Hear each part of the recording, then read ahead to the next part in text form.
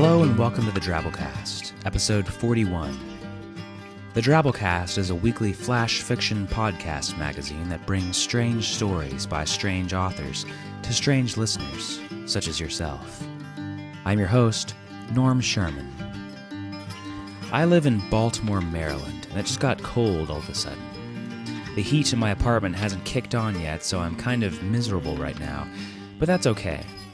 I've got a cat on my lap, some tea by my side, and a story for you that will warm your heart in a very special way, a way that no space heater could ever hope to do. But first, a Drabble story. Drabbles are stories exactly 100 words, a quick shot of ingenuity, creativity, and brevity. Send yours into drabblecast@yahoo.com. This week's is called Urgent Request by Amina Fatima. This might sound strange, but you must understand, there is no time. I am 58 years old. I'm deaf and suffering from a long-time cancer of the breast, which has also affected my brain. I have only a few months remaining on this world, so you must understand my urgency. I have no children, no spouse. I have sold all my inherited belongings and deposited all the sum of $10 million with First Inland Bank. This money is still with them, but not for long.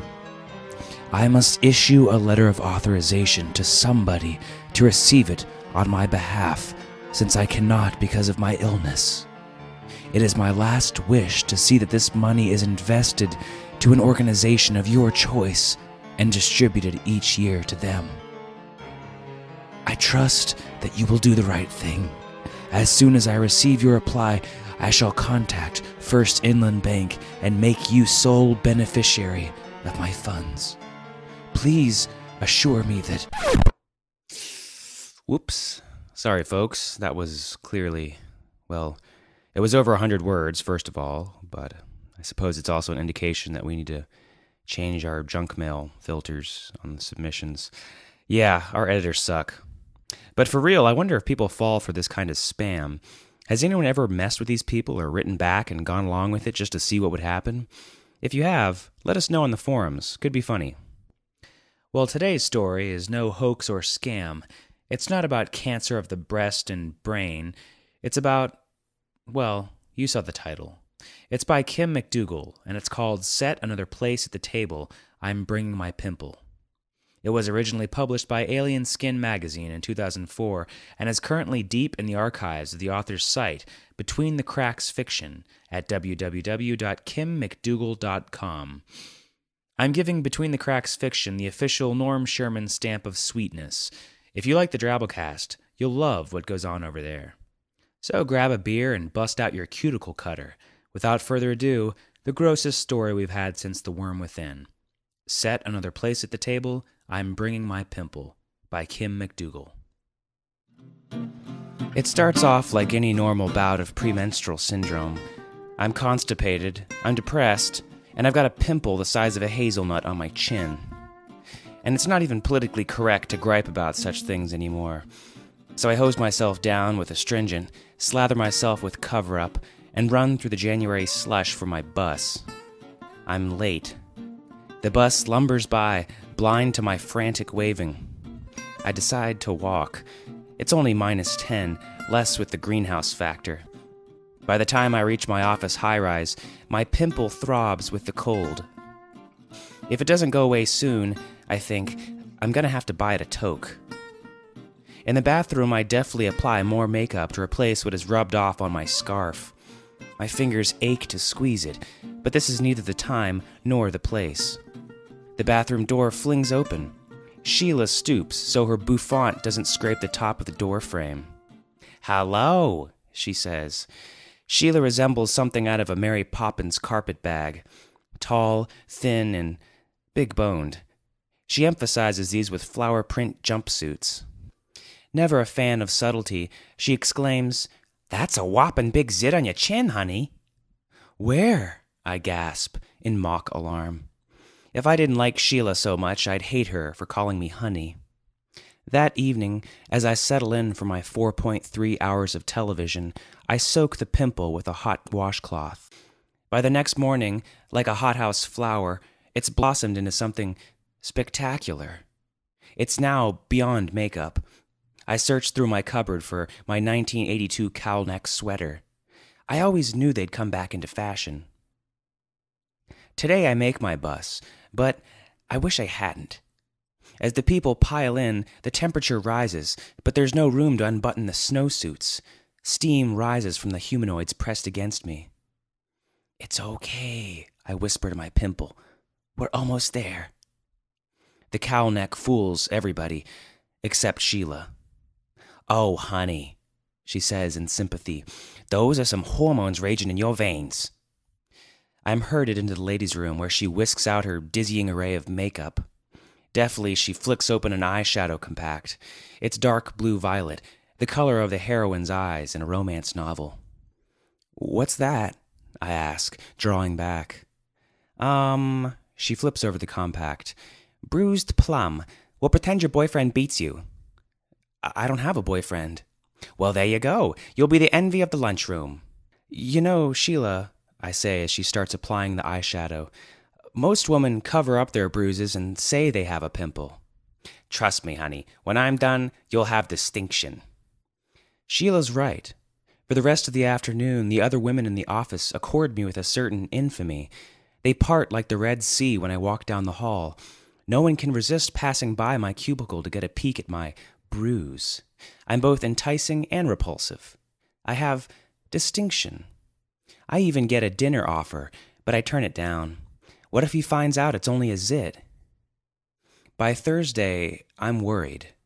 The pimple has molted, shedding its skin several times. Underneath is something inhuman. I think of all those alien movies about creatures nesting in eardrums or bursting out of abdomens. Desperately, I scrutinize the pimple for features. A head, a nose. But at this point, it's just a quivering mass of flesh in my chin. I call in sick. I spend the day watching soap operas I haven't seen since my last sick day. My makeup mirror is close at hand, and every time it throbs, I inspect the pimple, like a mother feeling her baby kick inside her womb. By sundown, I can recognize the definite outline of limbs, poking through my skin and dangling down like a ratty beard. Oh my God. Feet. It's a breech birth. Do I call a doctor? I can't. I feel sort of maternal for the ogre growing from my chin. What if they hack it off or smear it with a turpentine-based cleanser? No doctors, I decide. I'm a pioneer, 9 months pregnant and not a midwife for miles around. I boil some water. The cravings keep me awake at night. I inspect my growth in the chrome toaster while I mix instant oats with peanut butter and teriyaki. The convex toaster makes it look even more bloated and hideous, but I block those thoughts from my mind. Somewhere I read that attractive babies get more attention and better care than ugly ones, and I want to be a good mother. Friday morning, I realize that the dangling limbs are arms, not feet. I think I can even see the head. It throbs like a tequila hangover. I wonder if I should try and push, but my brain has trouble accessing the muscles on my chin. When was the last time I even thought about the muscles on my chin? At noon, the phone rings. I let the machine answer. It's Sheila wondering how I am. Wouldn't she like to know? I want to call her over. Sheila would be able to deal with this. But I'm a pioneer woman. I must birth this thing alone. The chills wake me. Sweat, fever, nausea. I've got them all. In the glaring bathroom light, my growth casts a shadow across my face. It yawns, puckering my chin, and the tiny fingers at the end of the dangling arms make fists, searching for something to grab onto. Suddenly, I no longer feel maternal. I want it off. Now. I look through the drawers for a razor blade. but all I can find is one of those lady shavers that can't even trim the hair on my legs. In desperation, I pull out a cuticle cutter. It's old and dull, but I wield it like a rapier. I'll gouge it off if I have to. Poised for the attack, I stop. From one of the apartments above me, I hear a man and a woman arguing. They sound like a sitcom, and I expect to hear canned laughter in the background. There is none, though, only slamming doors and very faint sobbing. I put down the cuticle cutter, find a beer, and turn on a late-night movie. After all, this is the most company I've had on a Saturday night in months.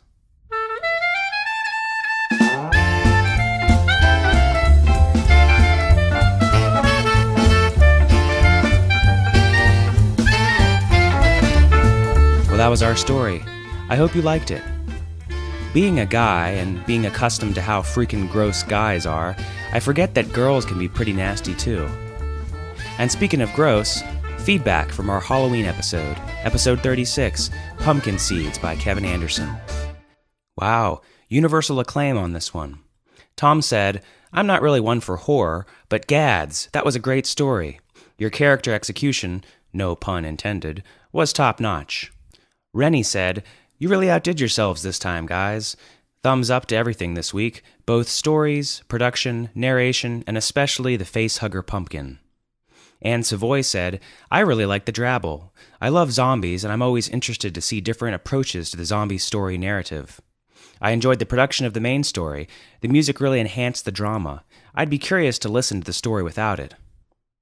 I'm glad everyone seemed to enjoy the special. As for all the production, I've been doing more and more of that lately. I personally feel as an audio fiction market, it's worth exploring things like background music and sound effects, as long as they enhance an already strong story. But let us know your thoughts. We just added a suggestion section to our forums, which you should join. We'd love to know your thoughts on what we do, what works and what doesn't work, what you'd like to see more or less of. Remember, the thing about the Drabblecast is that you'll never know quite what you're getting yourself into every Wednesday. We're going to keep that up. And of course, this podcast will only occasionally be over 20 minutes. But other than that, we're pretty open-minded about things. And if you're a writer, send your stories of 1 to 2,000 words to drabblecast@yahoo.com. Send us your reprints. You might as well make some more cash from them and put them out to more people. That's all for this week. The Drabblecast uses a Creative Commons Attribution Non-Commercial No Derivatives license, which means you can't change it or sell it, but you can share it with your Pimple. Tell your friends to subscribe, and if you really want to be awesome, donate a few bucks to us via the PayPal link on our website. We appreciate your support very much. Our staff is made up of co-editors Kendall Marchman, Luke Coddington, and myself, Norm Sherman, reminding you that cowl neck sweaters are all the rage.